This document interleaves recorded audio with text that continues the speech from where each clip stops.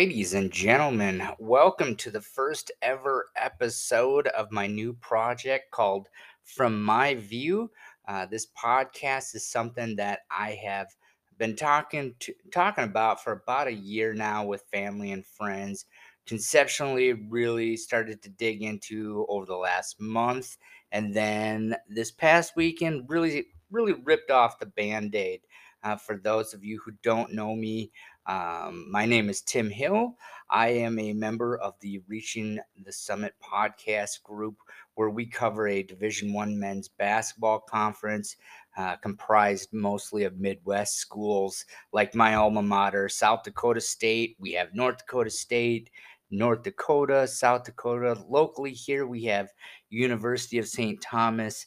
And then as you continue to listen to some of my episodes here, you'll hear me talk a lot about Oral Roberts University down in Tulsa, as that is a team that I cover quite a bit for our group over there at Reaching the Summit. Whether I'm blogging, interviewing, tweeting, what may be, those will be guys that you'll come to know through my project here. Am I doing this now, if you may ask? I love sports, very passionate about it. College basketball is something I've been involved in for almost 15 years now in some capacity. Back when COVID had us locked down, I needed something to do. I was bored at home, working from home, not being around people, and reached out to this group. Our head man, Todd Buckingham, who runs that podcast, just talked to him a little bit about how I could be involved. I got assigned to Oral Roberts University as their key blogger for the group, as I previously mentioned. And that was the year that they went on that magical Sweet 16 run with Max Asmus. Hopefully, you'll hear from Max here in a few weeks as I'm trying to set up a few things with them. And that through that experience, got to do some interviews, jumped on Todd's podcast, Reaching the Summit, and got to do a lot of fun things throughout that process. Started to get to know that coaching staff, some of their players, and my role with the group here has expanded in a few different ways. Last year, with St. Thomas coming into the conference, started attending more league games through that, and naturally just got to know Johnny Tower over there, the head men's basketball coach, who you'll hear from here shortly. Um, Over the last season, and a lot of the other coaches there, players especially, and really just realized that I have something here that I could offer to fans of the league, friends of mine who know what I love and what I'm passionate about as well. Um, what to expect here on my show? A lot of college basketball talk, a lot of college hoops with the Summit League Basketball Conference. That'll be a big emphasis on what I talk about here.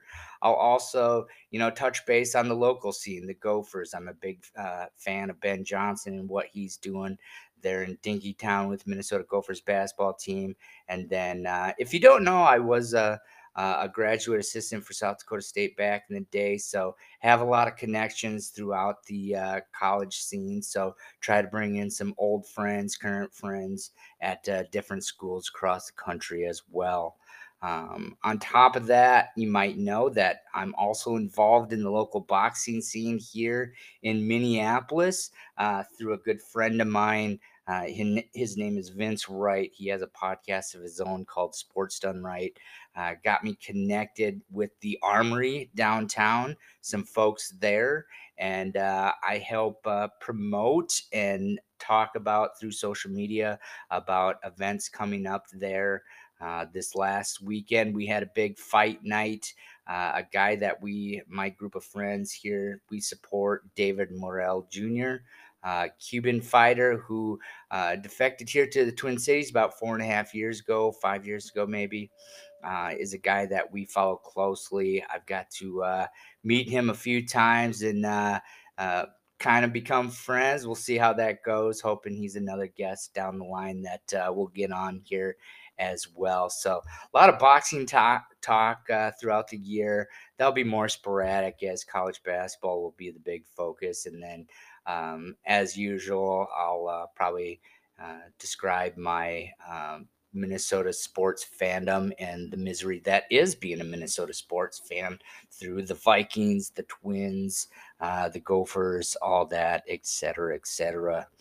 Um, as I mentioned earlier, the name of this podcast is From My View. You might wonder what's in the name. Why would you choose something like that? If you don't know who I am, you don't know what I look like. I'm not your typical member in the sports world. I'm only 4'5". I have a condition called dwarfism, so I have a different perspective on the world of basketball and sports in general. You see a lot of those features on ESPN of the ball boy that got in playing a varsity basketball game in a blowout, and the crowd erupts. I never wanted to be that. I realized early on I wasn't going to be an athlete, so I found other avenues to be involved in the game of basketball or other sports throughout high school and then college. And now has been an opportunity where I have found another avenue to be involved in the world of sports. But being that I am, short, I think a lot of people are a little less guarded when I approach them to talk sports, or when I'm around a basketball team or any other pro athlete or college athlete. And so, um, honestly, I've gotten a lot of access that maybe others haven't, just because of that fact. And you know, a lot of doors have shut on me due to what I am, but a lot of doors have opened, and I'm definitely taking advantage of a lot of that. So hope to bring a lot of my experiences to this show. So what to other lineup expectations weekly. I'll kind of recap the last week or weekend of the Summit Hoops slate.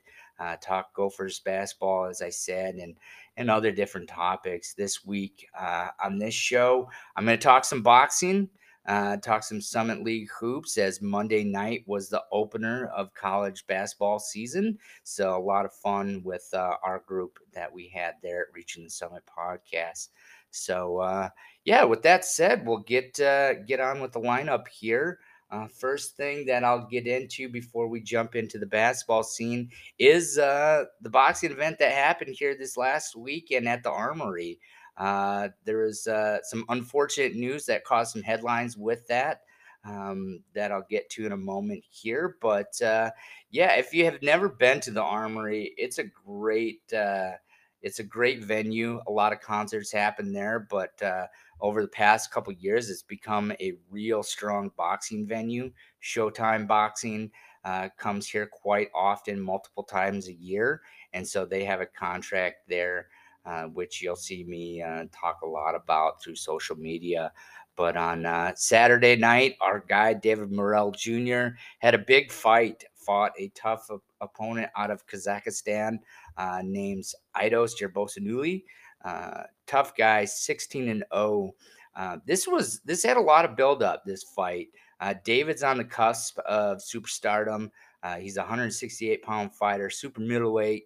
For those that wondering what weight class that is the same weight class as Saul Canelo Alvarez, who's probably the most famous boxer right now, not named Floyd Mayweather Jr. But this past weekend, David had his fight. Like I said, a lot of buildup, a lot of trash talk between these guys. David is Cuban. Aidos comes from that Russian background. So there's a lot of national pride on the line with this fight. And they talked a lot about that through their press conferences leading up to it. There's a pretty fun showdown at the weigh-ins on Friday, and yeah, then Saturday came, and the card was spectacular, top to bottom. A lot of exciting fights there. The guys there at the Armory, Showtime Boxing, and then my PR connection there, Rob Lear of Lear Communications, who's really the glue guy that puts that show together. They put on a tremendous event every night out, And this fight on paper, it looked like it was going to be a tough fight for David, really going to be the toughest fight of his career as he tries to make that next jump. But really, from start to finish, it was a master class in boxing. Dave is an exciting fighter. He's long, he's tall, and very big and athletic for his weight class. Oftentimes having a reach advantage of 7 to 8 inches on his guy, which is massive in the world of boxing. But yeah, the fight, it really wasn't a contest. David just put on a show, utilizing his skill, his athleticism, his speed, and got to a point where Idos, he's a tough boxer. We didn't know if he'd go down or not with everything that David was throwing at him. But the 12th round came out, started with a bang. David dropped a left straight on him and put Idos on his butt. And then he was really hanging on Idos was really hanging on, literally hanging and holding on to David for the rest of that 12th round. Finally got broken up, and David just unleashed a merciless combination of punches, ending in a right hook that was just devastating. Knocked Idos out on his feet. It was, a spectacular moment, as it was a clear cut knockout. The place erupted as David has a great amount of support here in the Twin Cities. When you see me tweeting about his next fight, whenever that comes out, you're going to want to attend that if you like the sport of boxing. Let me know. I'll usually have tickets for that. But yeah, it was an exciting moment. Just a great finish to an otherwise amazing night. And David showing the class of a person he is by helping Idos back to his corner, who was clearly still out, wobbly, couldn't really function very well. Um, Unfortunate news that came the next day, though, as really Idos's corner should have thrown the towel in a few rounds earlier, as he unfortunately reports coming out that he slipped into or was put into a medical induced coma to help with a cerebral hematoma, I believe is what they said. Some weird reports coming out of Idos's camp as they're saying he's fine, he's not in critical condition, and then other reports saying he had brain surgery. I'm not really sure what's going on there. Just some weird reports there uh, on what his condition is. But everybody in the boxing community is really rooting for him to make a comeback in this. Unfortunately, I hope he never fights again. That's the type of fight that will. That really should make him think about maybe not pursuing the sport anymore. But from a just a simple living and life standpoint, I hope he recovers fully from that injury. You love to see knockouts, you love to see exciting fights, but you never want to see a guy get hurt in the ring, especially to that manner. Um, but moving forward, that night, it was announced that quick turnaround for the Armory. We'll have another fight here on December 17th, a little over a month, and it'll be headlined by 235 pounders, two very exciting young prospects in Frank Martin and Mikel Rivera. Both are up and comers trying to make that next level jump to really stardom, and I'll have a lot more information as we get closer there.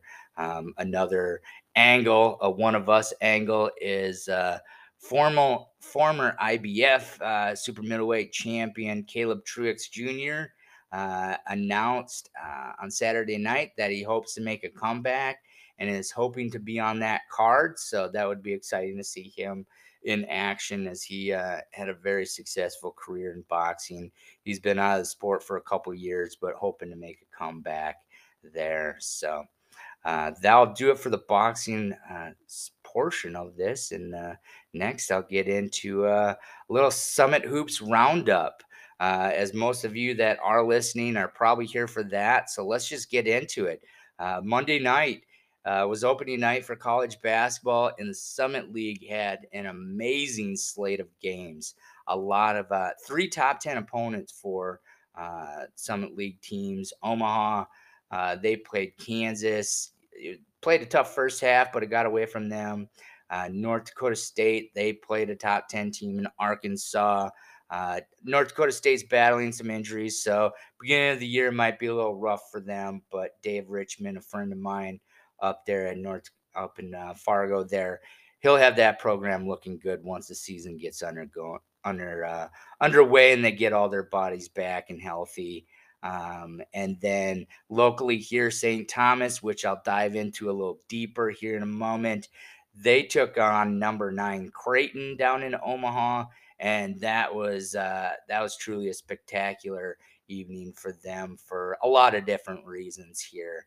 And in a bit, I'll actually jump into a interview with head coach Johnny Tower, who I've really become to really gotten to know over the last year, a guy I truly admire and respect a great deal, someone who has allowed me a lot of access into their program, and it's been a fun experience so far. But yeah, Saturday or Monday night was real exciting. My alma mater, South Dakota State Jackrabbits, they really kicked things off for the league when they took on the Akron Zips out of the MAC, who was a tournament team last year. Really strong team. They won their conference tournament and almost had a first round upset over UCLA. They returned two really tremendous players. Xavier Castaneda, who's an absolute sharpshooter, and then a forward by the name of Enrique. Uh, all of a sudden, his name's slipping my mind, but a young man there who Enrique Freeman. There we go. Sorry about that. Both of those guys had big nights for the Zips and truly were the difference makers in the end. But that was an exciting game throughout that whole contest. The Jacks, coming off a record-breaking year, they went undefeated last year in Summit League. Never been done before. Losing a couple program greats in Doug Wilson and Baylor Shireman. Doug Wilson graduating. Baylor decided to transfer onto bigger things. He's now at Creighton, who we saw play St. Thomas there. Both made tremendous impacts on that program. Now on to different things. The program also saw Noah Friedel, who went through some things, but was a big impact player for the program, also moved on as well. But this team, it's young, it's exciting. It's still got some veteran players in Alex Arians and Matt Detlinger, along with Charlie Easley, just a Charlie Hustle as they call him. But a couple of young guys in the name of Zeke Mayo and a freshman newcomer, Will Kyle the third, a guy who tremendous amount of potential, 6'9", 220, can jump through the gym. True rim protector that will look to hope to really kind of fill that void that Doug left for the Jackrabbits. And next week, actually, we'll have a fun interview with Coach Eric Henderson that we recorded on Friday. So I'm looking forward to that. But the game, it was a neck and neck battle all throughout. Really from the start, the Jacks reached an 8-point lead, but other than that, it was usually a couple possession difference throughout the game, and then we had a wild ending for regulation. About 26 seconds left.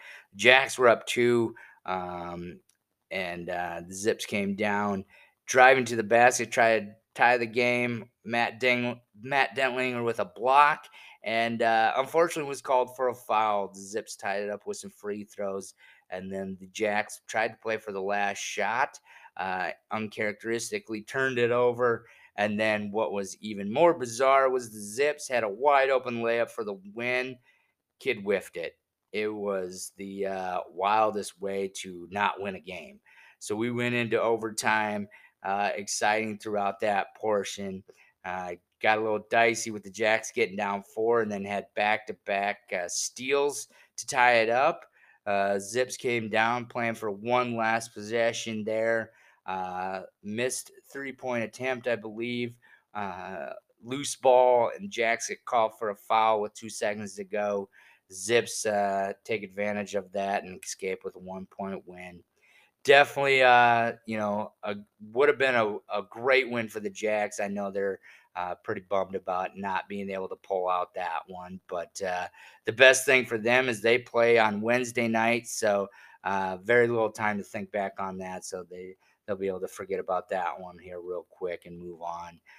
But yeah, just a lot of exciting things out of that game from Will Kyle, Zeke Mayo, Alex Arians, and Matt Dentlinger all having strong games for Eric Henderson and company.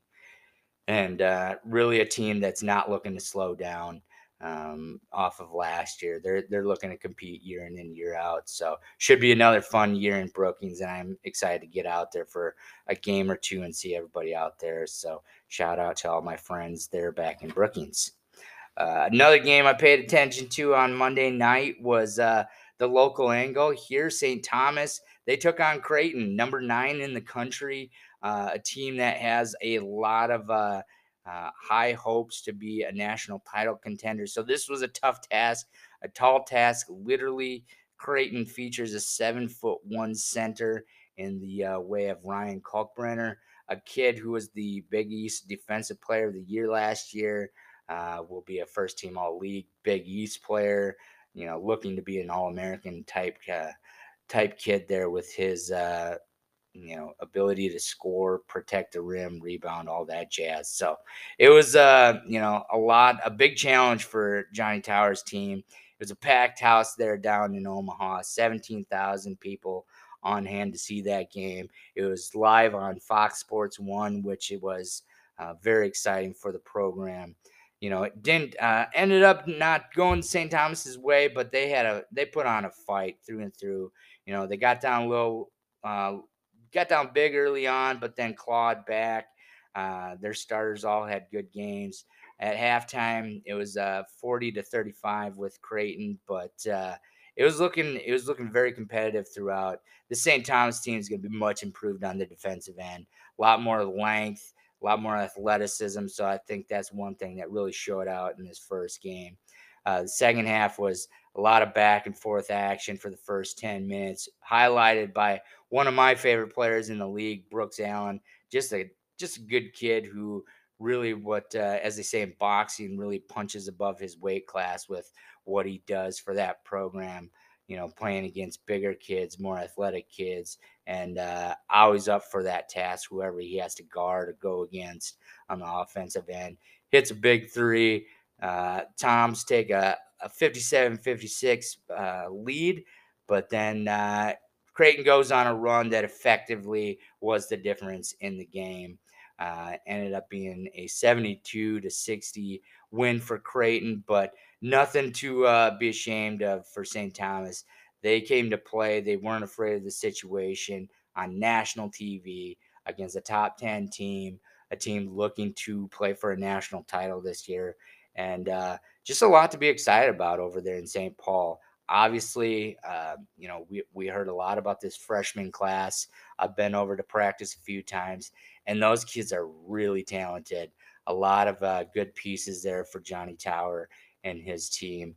Andrew Rohde had a spectacular game in his debut as a freshman, kid out of Brookfield, Wisconsin, over in the Milwaukee area. He ended up with 15 points, handled the ball a lot for the Toms, and just a talented perimeter defender as well.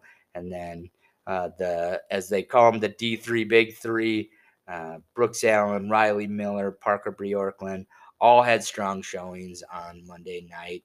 And then really the surprise of the group was Will Ingles. They love to call him Bill there over in St. Paul. A good kid, practices tough, practices strong. I didn't honestly think he'd get a lot of playing time this year just because of the depth that this team will now have. But he certainly proved me wrong and had a great night for the Towns. Chipped in with 7 points, 9 rebounds, couple assists. Just one of those glue guys that's going to be very important for this squad going forward. And yeah, just a lot to be excited. These first few games, they'll take a lot to really kind of figure out what they're going to do with some of their lineups, some of their rotations. So we'll see how this shapes up. But by December, I definitely think we'll have a good idea of what the identity of this team is going to look like. And then lastly, Summit League Roundup. Oral Roberts, a team that I have been covering for the past couple years, they played a late night game out in California against St. Mary's College, who is the arch rival of Gonzaga. So that's kind of what they're most known for. Really well coached team, more defensive minded. But it was a tough task for Oral Roberts. That's a hard road trip. Conflicting styles of play is always an interesting dynamic that you're going to see in that kind of game. The Golden Eagles, they got out to a rough start. First half was really not good by any stretch of the imagination. Weird moment there, first half. I wasn't able to check in until about 10 minutes in, but Max Asmus, their star player, kid plays almost every minute of every game, and he was out for a little bit. I don't think it was anything serious, but at the same time, I have no idea why he was out.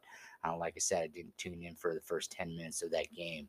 But yeah, second half was a big struggle, or first half was a big struggle for Paul Mills' squad there. Second half, they calmed down, they settled into their offense, a lot better ball movement, finding the open man, a lot less ISO ball. One-on-one ball usually never goes well for anybody. Unless you have some sort of dynamic playmaker that can score over anybody. But really, at the mid-major level, that's just not a game you should try and play against, I guess you could say, quote unquote, better teams. But the Golden Eagles, they clawed back. Like I said, they settled into their offense, which led to a better defensive performance. They got a 7'5" center in Connor Vanover.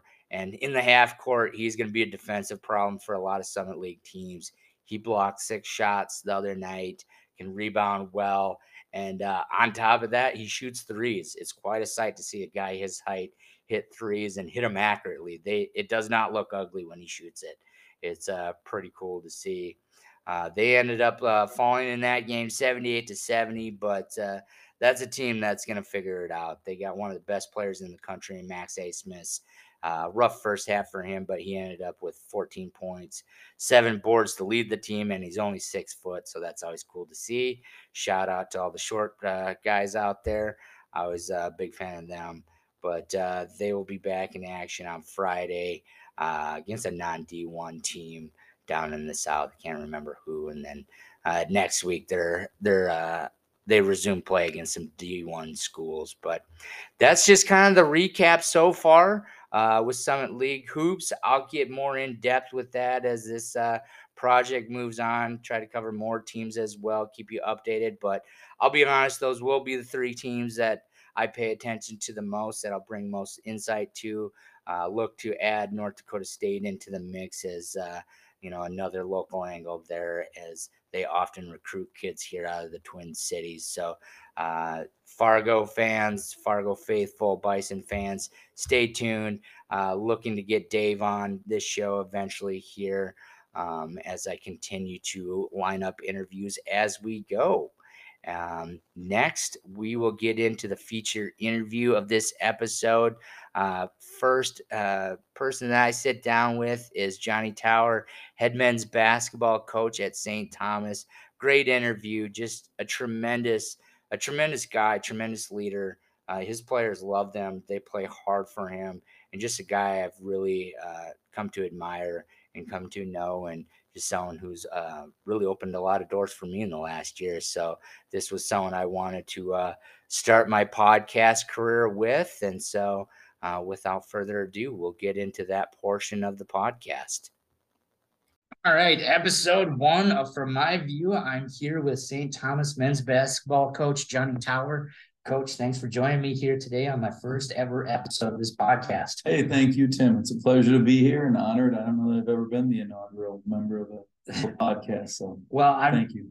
The reason I really wanted to have you on first is just, thank you guys for last year, the access you gave me, being allowed to, really follow your year 1, and just kind of motivated me to do more with Reaching the Summit with our blogging and podcasting over there. So really appreciate what you guys have allowed me to do and be a part of your journey. Yeah, absolutely. Great to have you here, and appreciate all the coverage and Reaching the Summit.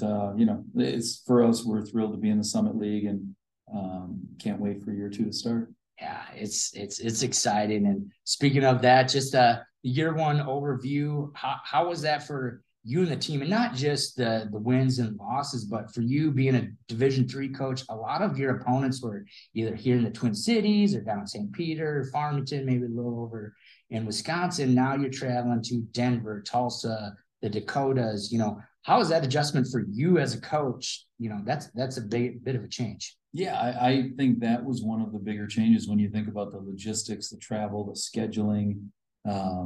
Those were basketball is basketball, right? And even at the highest level, I don't care if you're in the NBA, like there's still a lot of things that at its core are really important for any team. Clearly, the players are bigger and stronger and more athletic. I always thought we went against outstanding coaches in Division III. I feel the same way in the Summit League and in Division I. And so the logistics, the travel. I mean, when we were in the MIC, I think 18 of our 20 conference games, we would be home by 10 o'clock. You think about that. And in the Summit League, there's a lot more leave on Wednesday, get back late Saturday night. So that's different for families. It's different for, our players and missing classes occasionally. Still, we try to keep that to a minimum. But it's also really fun. I always joke that if we're on a trip on a plane or a bus and we've got 20 or 22 guys from coaches to trainers to players and we're not having a good time, then I've hired the wrong people and recruited the wrong people. So it was really, I think, the historic nature of D3 to D1, kind of our roster composition last year. It was a really special year in so many ways with lots of firsts, but also qualitatively, I think just a lot of really special moments and memories for everybody that was involved in it. Yeah, I think the biggest takeaway looking at you guys last year is, you rolled out with your D3 guys throughout the year. You obviously had a couple freshmen that had a few minutes here and there, but, I think it's special to see those guys really compete night in, night out. Maybe a couple games where it got away from you, but really for the most part, you guys were in every game. Had leads in a lot of those games, and just seeing that continuity and how that can translate up to Division I, and seeing the shooting. You guys were one of the top shooting teams in the country. And then again, probably your biggest strength was ball security. I think you led the country actually in fewest turnovers allowed, and not giving away possessions is a huge thing. And so that was fun to watch how you guys competed that way. Yeah, I think one of those years where our guys, in part because of COVID and the transition from D3 to D1, that we had this continuity. And so a very acute awareness of our strengths and our shortcomings, right? And our guys were aware we weren't going to block a lot of shots. We weren't going to play above the rim. And so they knew we had to take care of the ball and we weren't going to get a lot of layups and dunks. So we had to find ways to manufacture 3-point shots. We were a really good shooting team, but frankly took a higher percentage of 3-point shots, I think, than any time in our program's history. But I think it's one of the things I appreciate most about those guys. When you look at them, they started their career with the dream of winning a Division III national championship. They were probably as good as any team we've ever had when you look at our teams in 2019 and 20 and 21. And then they made this jump to Division I.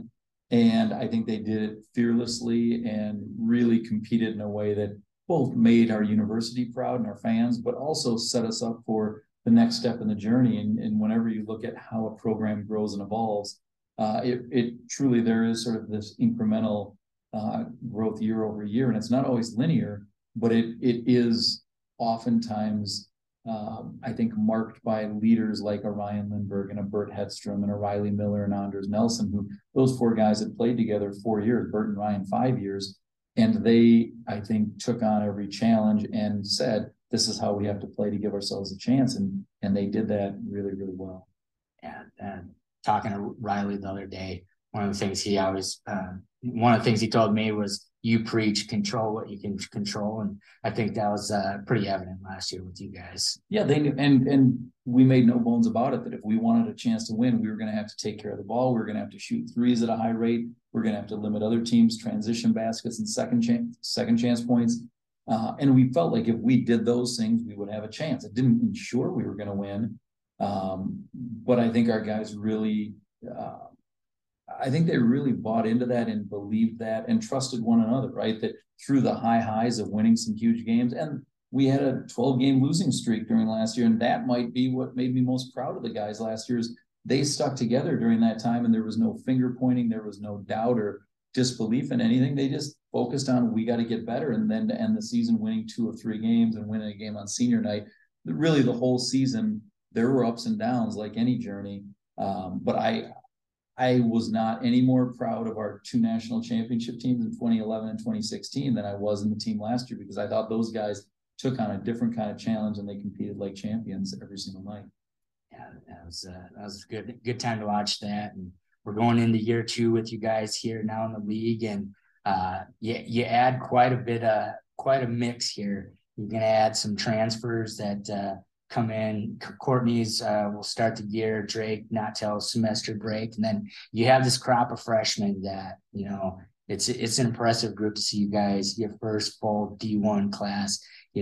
With that excitement brings a lot of challenges. We spoke about how ball security was a huge strength of yours last year, and just not giving up possessions. Things are going to look a little different this year. While you are naturally going to be more talented, taller, defensively and rebounding, that should be a huge improvement for you guys. But what are some of the challenges that have come about that you've embraced, and how that's all going? Just mixing all of these new pieces together with the big 3. Yeah, it's you hit the nail on the head, I think, with all of that we have some returners who really not only have a lot of experience on the court, but really understand sort of the core of our program and what we value. And those guys have seen a lot in their 4 and 5 years at St. Thomas. Will Ingles, Brooks Allen, Parker Bjorklund, Riley Miller, those 4 guys have seen a lot.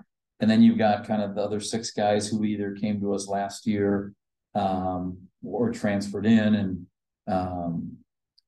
they have a different perspective. And then you have 4 freshmen. So it's almost like you have 3 groups of guys, right? The guys that are holdovers from Division III. And I don't really necessarily love saying that because they've proven they can play in Division I, right? So to call them Division III players, you're a basketball player or not. We coach lots of guys in Division III that I felt like could play at higher levels. And I think we're blessed with all 14 of these guys that they understand their contribution. But I don't think we're going to lead the country in fewest turnovers because we don't have 4 perimeter players who have played together pretty much every minute for the last 4 years. I also don't think we're going to be last in the country in block shots because we do have more size and length and athleticism. So it's going to look different on the court. I always say there's certain values and a style that we want to play that should never waver, but we aren't going to shoot as many threes. Hopefully we get more layups and dunks. We probably aren't going to lead the country in fewest turnovers, but hopefully we find ways to manufacture possessions in other ways. And frankly, when I look at our program, that's more how our program looked from 2005 to 2017 or so. And then the last few years, we've become really, really heavily perimeter oriented for a multitude of reasons. And I think now we've got more size, and we're certainly going to try and utilize that and also develop it for the coming years. Yeah, nice. And speaking of those freshmen, one thing I want to touch on is just your recruiting philosophy, and really your philosophy from D3 and how that's now paying dividends for you going into D1. We talked a little bit about it last year in a side conversation, but you still recruited the best schools here in the Twin Cities, but you were going after their 3rd or 4th best player maybe, and mixing in a bunch of team guys that know how to fit into roles and gelling it all together. And now that you have those relationships built with these top schools here in the Twin Cities and the AAU programs, and how you've been able to naturally adjust to D1 recruiting, and really for me to see is how you've adjusted to the transfer portal, because that's a real thing now in D1. Whether you hate it or you love it, you have to accept it and adjust to it. And just talk about your philosophy there and how that's translated. Yeah, we're obviously very excited about our 4 freshmen. And recruiting at the Division I level, there's certain things that are very similar to Division III. There's other things that are different, right? You're offering full scholarships, which at a school like St. Thomas, that's close to $280,000 that you're getting for free. That's a nice thing to be able to offer a young man, particularly when you look at our alumni network and the types of things that our graduates do when they're done playing. By the same token, it's really, really competitive. And there's lots of great college programs out there offering certainly what their university has. I think you alluded to relationships and kind of what we had done in Division III, and maybe it just makes me old, but this is between playing and coaching my 27th year at St. Thomas.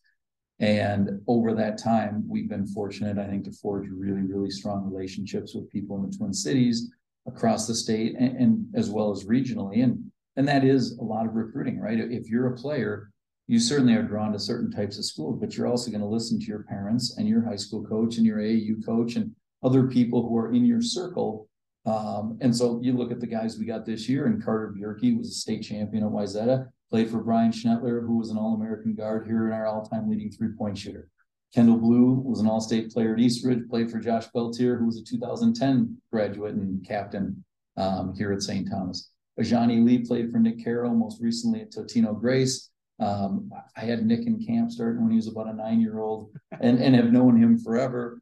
And then Andrew Rohde played at Brookfield Central. His teammate Ben Now is here. His brother Sam was in our program for a little over a year, and his coach Dan Wandry has become a good friend. And so, those are 4 examples. We could go through lots of others, but I think when coaches around the area understand what St. Thomas is all about, both stylistically, how we play, our values as a program, but also what our university brings, it makes recruiting, I don't want to say it's easy, it's not easy, but it makes it a very low pressure proposition where this is what we have to offer.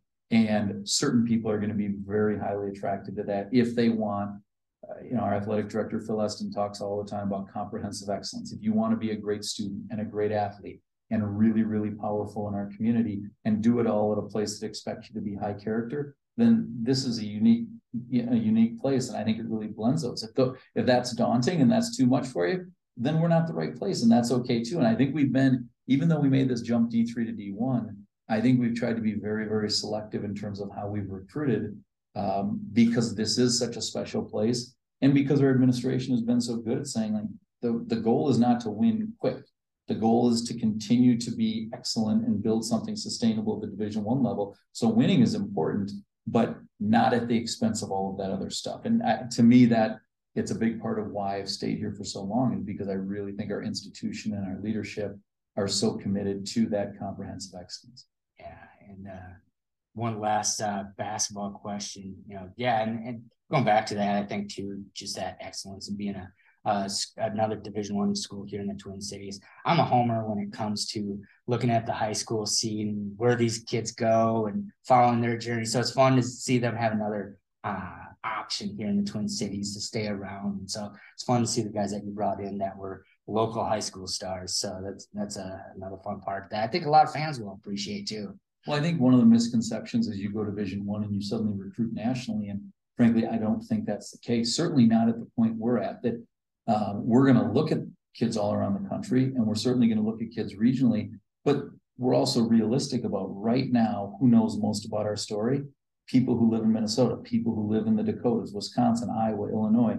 And I think as our program continues to grow, we will recruit more and more nationally. But the kids right now who have come in, I think they understand their unique opportunity to really take this program from one of the elite ones in Division III to a story that is truly unique in the country, that people around the country, who was the school that got removed from their conference and now they went D3 to D1, like, what is going on? Mm-hmm. And these guys are getting a chance to put their fingerprints on it and leave an indelible mark. And for me as a coach, that's why you get into coaching, to help young people. Rarely in life are you afforded a chance to do something that's never been done before. And so for me at this point in my career, I've loved coaching at St. Thomas for 23 years and loved our days in Division III, but now to get to do this in Division I, it's hard to put into words, because truly we're getting to make history, and I think help advance this institution while helping young people achieve their goals and grow and develop. And I know that sounds kind of cliche, but it really is. That's the business that all of us as educators and coaches, that's why you get into this business. Mm-hmm. It's not to win and lose. Yes, we all love that part of it, but it is about young people and trying to help them through this critical point in their lives, so that when they come out on the other end, they look at this as a transformative experience, and then they give back to people as they go into it.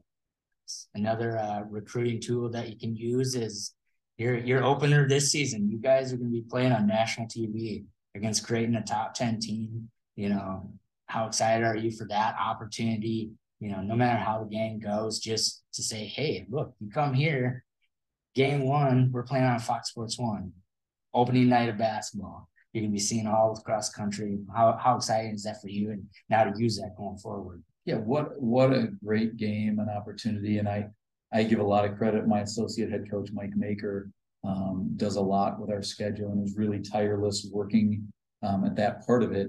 A lot more goes into that than most people know. Mike coached at Creighton for a year back in 08, and so he has some connections there.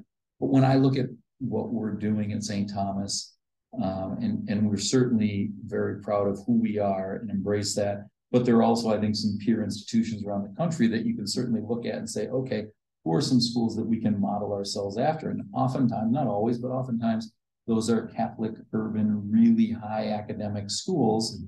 And Creighton is one of them, right? People will talk about Villanova, they'll talk about Gonzaga, and you can go coast to coast, Loyola Chicago, DePaul, Marquette. But Creighton right now, how many urban Catholic institutions are ranked in the top 10 in the country? Not very many, and we get to play at one of them. And I think we're going to learn a lot, not just from that game, but also looking at Creighton's journey over the last 25 years or so. What they've done is truly remarkable. And so I do think that will be a game that our guys will always remember. We're going to learn a lot about this team, but it's also part of our job to provide student athletes with experiences that are going to shape the way that they see the world. And when we walk out in front of 18,000 people on Monday night, I'm certain that's going to be a moment where they all pinch themselves for a little bit, and then we'll be out there playing against a team that a lot of fans think is a legit Final Four contender. And so that, you know, you might say it's a baptism by fire, you might not say, or you might say it's not the smartest game to open with, but I think it's great both for our team and for our university. I'm just thinking of that scene from Hoosiers where they go to state championship and they're doing all the measurements. You guys will have to do that just to calm the nerves a little bit. I'll tell you, make sure the hoop's 10 feet, and with the height of some of their players, it ain't going to look like it's 10 feet. It probably looks like it's about 8.5 feet when you see their 7-foot center out there. It's they're really impressive as a team, but it's also another one of those moments, I think, where your analogy about the 10-foot hoop and the 15-foot free throw line, it's much more about us being us. And are we more talented than Creighton right now? No, we know that, right? Our players are well aware of that, but that doesn't mean we can't go out there and work on being the best version of us that we are, and taking care of the ball and being unselfish and being tough on defense and all those things that we can control. If we do those, then we're going to walk out of that game feeling like we've improved as a team, and that's ultimately the goal. Yeah, I'm looking forward to watching that on TV on Monday. That'll be fun. One last one, and I'll let you get back to practice here. Just kind of a bonus fun one that I like to throw in at the end that you and players, whenever talking to them, is have you had that talk with Ajani yet about not dunking over students? Yeah, on Wednesday at Hoops Hysteria, you know, and I hope there's some dunks that bring the house down this year, and in the coming years with some of our guys. But no, that was one of those moments you have them as a parent sometime where like, oh, this is not going well. And so no, that there will be some clauses in future dunk contests with more guardrails and rules and regulations. But it also is one of those nights that you see guys trying things and you just see their kind of youthful exuberance. And I thought our crowd support was awesome that night. I think that, you know, after Creighton, we come home on Friday against Chicago State, Sunday against St. Francis. I think that's going to be just a magical weekend of basketball at St. Thomas, where our students and our fans and our alums will all be out wanting to get their first look at this year's team, whether it be the veterans coming back, the freshmen, everybody else in between. But no, Johnny will not be dunking over anybody else anytime soon. Awesome. Well, thank you so much, Coach. I appreciate it, and look forward to the season. All right. Thank you, Tim. Appreciate being on. Old Toms. Always fun to sit down with JT, whether we're talking regular conversation, talking basketball, talking about this transition that they've gone through. He always gives me the time of the day, and just a good guy overall. Want to thank him especially for the past year. As I mentioned earlier, I worked for South Dakota State while I was in college as a grad assistant, and that was a great time in my life being a part of college basketball. I've been out of it for many years now. With my time with Reaching the Summit, I've been able to trickle back into the college basketball scene. But really, over the last year, my life in terms of getting into college basketball has really changed dramatically. And I owe a lot of that to Coach Tower because of the access he's allowed me to have with his team, being around them at practices, games, what have it. So I can't say enough about that guy. And also want to give a shout out to his entire staff, getting to know those guys. Coach Maker, hilarious guy, great coach as well. Coach Cam, someone around my age that I've known of for quite a few years, and I always enjoy shooting the breeze with him. Coach Kenny, another good dude. Josh, who has really helped set up a lot of this between Coach Tower and the players that I'll have on later. And then Dennis, a new member of that staff, who's another fun guy to be around as well. So just a great staff in general. I always enjoy my time with those guys. And so just want to give a special shout out to them. Next up, I'm going to end every episode, hopefully every episode, with uh, a player profile portion where I'd sit down with one player in the league. Maybe occasionally I'll jump out of the league as well. But for now, going to be doing a lot of work with Tommie players just because of that ease of access. Living here in Minneapolis, St. Paul, I work about 10 minutes from campus, so just a lot more access with that program. So it'll be easy to get a hold of those guys. First man up is Riley Miller, senior sharpshooter out of Eden Prairie. He prepped at Benilde St. Margaret and has had one heck of a journey at St. Thomas. Joined that team really with the plans of winning a Division III national title, had two very successful D3 years. Then the shortened COVID season, then they got kicked out of their conference and Division III just because they were too good. So they made this unprecedented move to Division I. So Riley and I talk a lot about that, what that experience has been like with him. For him, I should say, and then end it with some fun questions. So next, we'll jump into that. All right, we're back here again, this time with senior sharpshooter Riley Miller. Riley, how's it going? Good. Thanks for having me. Hey, absolutely. Riley, last year was quite a year for you guys, especially you seniors who have gone through quite a bit. Talk about your journey just here at St. Thomas. Your two first years of regular D3, a full season, then you had a shortened COVID year. I think you guys only played 7 games, and then something like that, and then jumped up to D1, wondering what that's like, and then just expectations going into year 2. Yeah, I mean, just looking back at my career in general, we always talk about with Coach Tower battling adversity, and I think control what you can control, and I don't think anyone can control a global pandemic hitting and then getting kicked out of your division and having to go D1. So for me, it was just doing what you can do and working hard, and obviously it's paid off because I think we've kind of shown that, not just me, but my other D3 teammates, that we can play in Division I. So that's a blast, and like we had a really good year last year relative to what we were expecting coming. Like we had high expectations, but I don't think the rest of the public did. But this year it's kind of interesting to blend some of the young talent we have and like the length and all those guys, but then we lose obviously veteran presence and some shooting. So it's kind of just, I have a interesting position to blend it all together as a leader, and I'm enjoying it. I was going to ask you about that. Throughout your career here, you've always had, veteran teams. Kind of the keys to the cog was always guys that have played with each other year in and year out. This is going to be a different year for you guys. You bring in a lot of talent, but it's a bunch of young guys. You have a couple transfers that you got to mix into the mix in as well. Yep. You as really one of the leaders, if not the leader of the team. What has JT put on you as far as trying to internally try to help put that all together? Yeah, I mean, in years past, I think it was lead by like this group, whether it was me, Durs, Kev Cunningham, Bert Ryan, all those guys. No one had to speak up out of turn or anything like that. We all were smart, intelligent, and were able to lead together. Whereas now it's kind of myself, Brooks, Parker, and even guys like Brooks and Parker.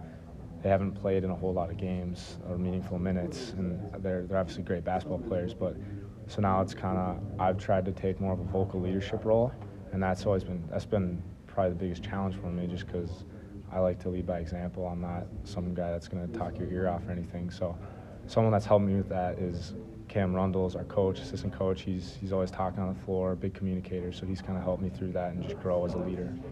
Good, yeah. With the infusion of young guys, bigger guys, Brooks and both Parker, they can kind of float around, play different positions. They don't always have to play down low. Last year, one of the things you guys, you couldn't really crash the old boards. You had to get back on D. As a shooter, is it nice to know that you have more size out there, that maybe you can play a little looser? You don't have to take the perfect shot every time, be able to play a little more relaxed basketball, and then also be excited about maybe some energy plays where an O board gets a kick out back to you and you hit a big shot. Is that something that you're looking forward to? Something that you guys are really working on, more of an offensive second chance? Yeah, I think a lot of people coming into this year were saying you lose a lot of shooting, so the spacing is going to be harder, which there's a point to that. But what we always talk about is the two easiest shots in basketball for me to get off are transition threes and offensive rebound kick-out threes. And defensively, we are more versatile and longer, so we can get more stops, push in transition, and then we're obviously crashing the glass and have big guys, so that creates a lot of easier opportunities for me, and I'm seeing it already. Nice. One of your heralded freshmen is Andrew Rohde from Wisconsin, absolute sniper. Who's a better shooter? It depends on the day. He can shoot it for sure. I'm older, so I always let him, do all the crazy athletic stuff. But I'm a vet. I know how to get my spots without expending too much energy at this point. Good deal. One more serious questions, and we'll do another fun one. But going into year two, last year, I think you averaged around 15 points. Your shooting translated. You shot around 40%, one of the top shooters in the country. People are going to know, the league knows about you now. Yeah. What are you working on to maybe work on some separation and getting more free looks now that there's going to be a focus, especially beginning of the year when teams scout you guys. They're going to know exactly who Riley Miller is, what he does, and they're going to key on you. So what have you been working on to kind of know that's coming? Yeah, a lot of it is punishing them if they run me off the three-point line, so I got to be more than just a three-point shooter, which I think I've always been. I get labeled a shooter, which is fine by me, but I want people to know I can do more than that. And then the other aspect is strength and conditioning, which our strength coach, Coach B, has been great. She's helped me throughout the summer, just expanding, getting some weight, just so I can take some contact if they get up in me, whether it's coming off screens off the ball or getting pushed with the ball or something. I don't know. Just she's helped me with that. Nice. And then one more fun one here. I think it was this summer. I believe it was you that sunk a hole in one. Yeah. And I like to stir the pot a little bit within the league. And we got a conversation going about match play between teams in the league. You're captain of a two-man match team. Who on the team are you riding with to be the Summit League basketball golfing champs? Yeah, me and Brooks. Got to be me and Brooks. I think, yeah. And I know if Matt Mims is listening to this, I still want to play him. I know when he comes to the Twin Cities, we're going to get some dinner or something afterwards. But yeah, I'm looking forward to a little golf. Mimsy, that's a shout out to you, brother. He's waiting for you. Yeah. All right, Riley. Well, hey, looking forward to tonight. Looking forward to this year. Really excited to see how you guys develop. And thanks again for doing this, man. Yep, thank you. Appreciate it. Well, folks, that will do it for the first episode of From My View. Thank you for joining me here and sticking through it to the end. I promise to continue to improve on making this a better product as we go forward.